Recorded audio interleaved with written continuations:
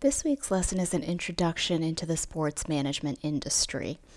So when you think of sport management, think of the business side of sports. It's basically everything that takes place outside the actual competition. So what do sport managers do?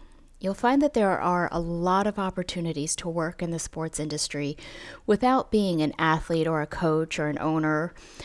There's the front office management. There's athletic administration. There's broadcasting and media, communications, obviously coaching.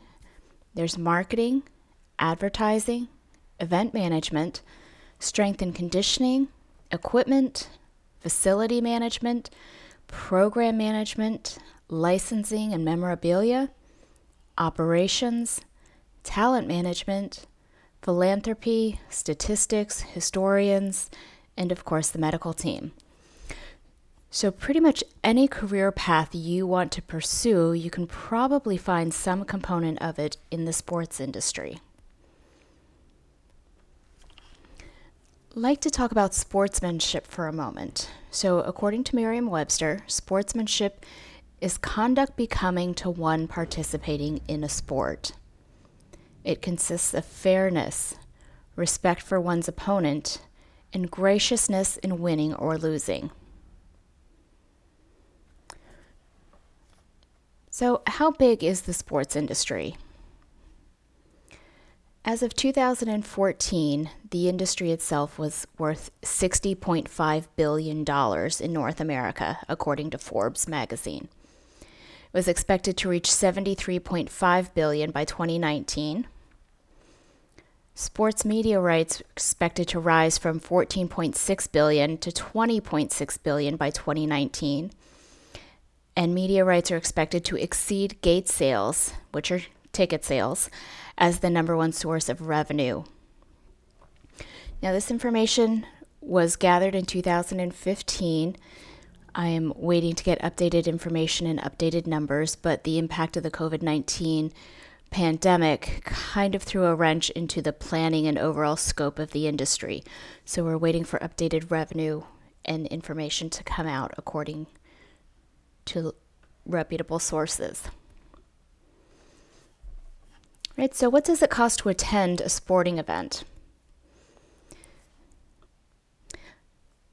According to CNBC, the average 2016 cost to attend a National Football League game for a family of four was $502.84. So that amount includes 4 tickets, 2 small draft beers, 4 small soft drinks, 4 hot dogs, parking, and 2 cheap hats. So that compares with $363.58 for the National Hockey League, $339.02 for a National Basketball Association game, and $219.53 for a Major League Baseball game. And I refer you back to the presentation in Brightspace for any links to sources for the content listed in this lecture. All right, so what does it cost to operate in the sports industry? So the NFL administration, as of 2013, was estimated to cost $97,625,584 to operate for that year. Equipment per NFL player is estimated to be between $1,100 and $1,200.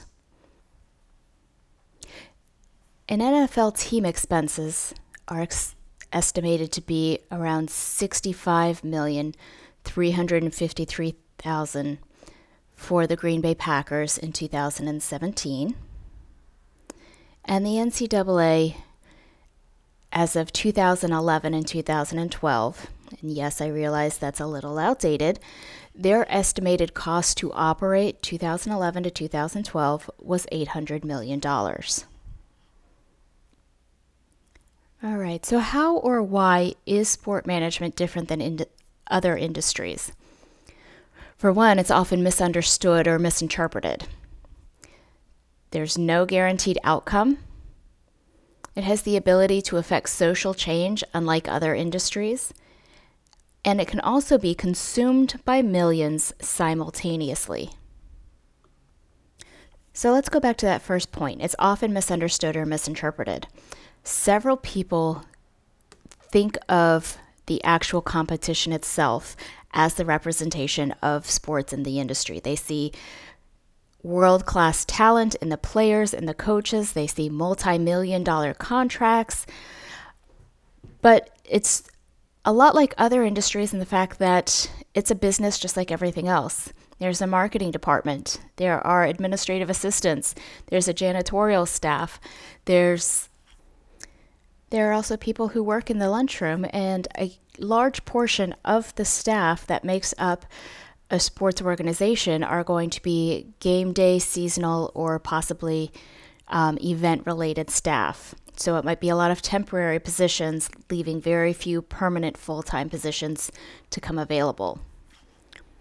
There's also no guaranteed outcome. So no matter how well you do your job, you can't necessarily predict what's going to happen on the field. That can be out of your control. So you can't necessarily say that you can guarantee when somebody buys a ticket that their preferred team is going to win the competition. It also has the ability to affect social change, unlike other industries.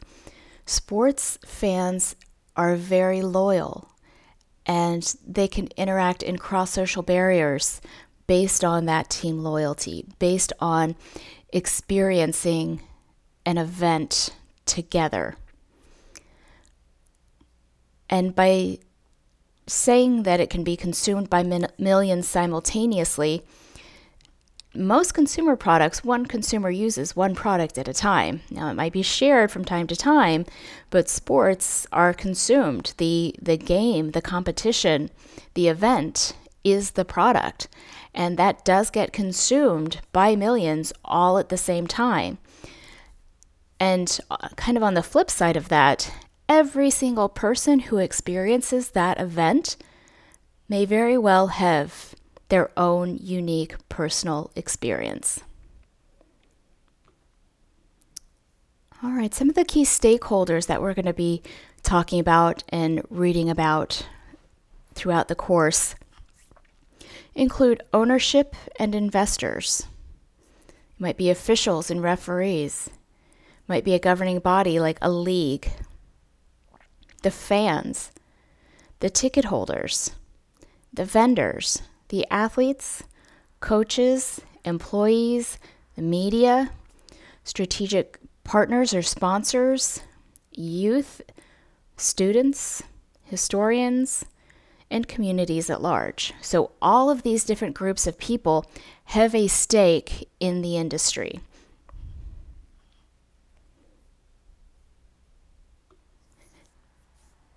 Now, some of the challenges that these stakeholders may encounter working in this industry is simply the unpredictability of the industry. Like I mentioned before, you cannot guarantee an outcome, so you can do your best and plan as well as can be expected, but you can't necessarily predict the outcome. So the unpredictability is something that people need to be able to manage on the fly as it arises.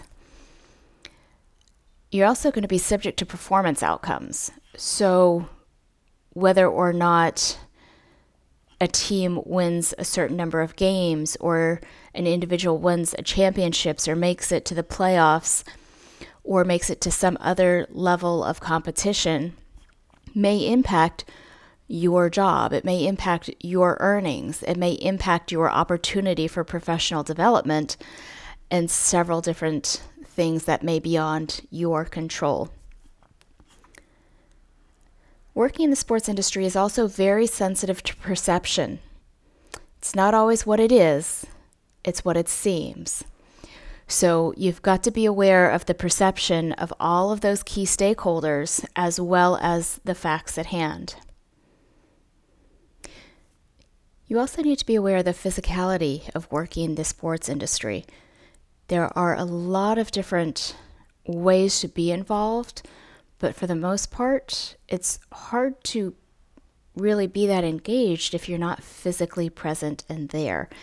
And working in these conditions, whether it be outdoors or inside, there are certain physical expectations that you may need to meet in order to perform jobs in the industry. There's also a lot of liability associated with the sports industry because whether you're working as staff or a fan or an athlete, there is an opportunity for injury. It's exposing yourself to circumstances and situations, and there are different ways that these organizations can be held liable for engagement at different levels. You're also typically working at a very large-scale event. Some may be limited. If you're working with youth sports, you may have a much smaller crowd attending their games or their practices. But once you start getting into bigger markets and bigger arenas and more exposure, especially in terms of media awareness, you're looking at very large-scale events. And there are a lot of people and a lot of stakeholders who are going to be impacted by the events taking place. As I mentioned, you can see that there are some very high operating costs associated with the industry. So it's not all millionaire athletes and millionaire coaches. It's purchasing land, it's building facilities, it's the electric bills to turn the lights on and to heat and to air condition those, to upgrade infrastructure such as networks or parking structures. There are a lot of people involved in these operations. So there are a lot of salaries to consider at every different level.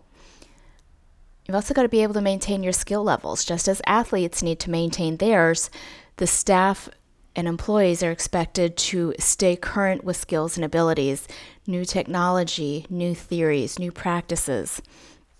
Maybe relating back to some case studies of what other organizations have done. But you're always going to be held to a competitive standard, so it's important to maintain your skill levels. And it also tends to be cyclical in nature. So a lot of jobs and opportunities are going to come around once a season. So you have one season to make it through, do things, and then it starts all over again the next season. So it's important to be able to understand the rhythm of that, when hiring takes place, when training takes place. What are the busy times of the year? Are there any slow times or off seasons? What needs to be done during those times so that you can be prepared for when the season starts?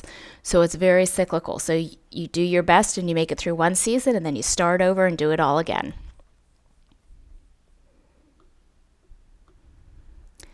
Right? The sports industry also has a lot of different opportunities. So as I just mentioned, the cyclical nature of it, every event and season is a chance to start over.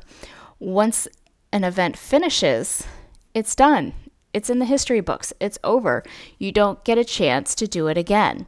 So every time you start a new event, every time you start a new season, it's a chance to start over and improve over what you've done before. There's always going to be fresh talent. So that's why it's important to maintain those skill levels, because there's always going to be somebody coming in behind you who may have learned something new or something differently than you have learned it or that you've experienced it in your past. So always be on the lookout for that new, fresh talent. There's also new technology. There's maybe social change. So again, going with that perspective or that impact on the community, how has social change affected how you operate or how you're going to proceed and move forward? You're always going to be looking for strategic partnerships. What other companies, industries, organizations, or people are out there that can help you and your organization achieve their strategic goals? How can those businesses and what they offer help you achieve what you're trying to accomplish? And then also the scale of the audience. You can make a large impact by simply reaching those millions of people at a time. So you don't have to necessarily go word by word of mouth or one person telling the next. You can always post it on social media and reach all of your followers at once. Sharing across different platforms multiplies the size of your audience exponentially. So those are all different opportunities that you're going to want to be able to leverage in the best interests of the organization in order to make them work for you.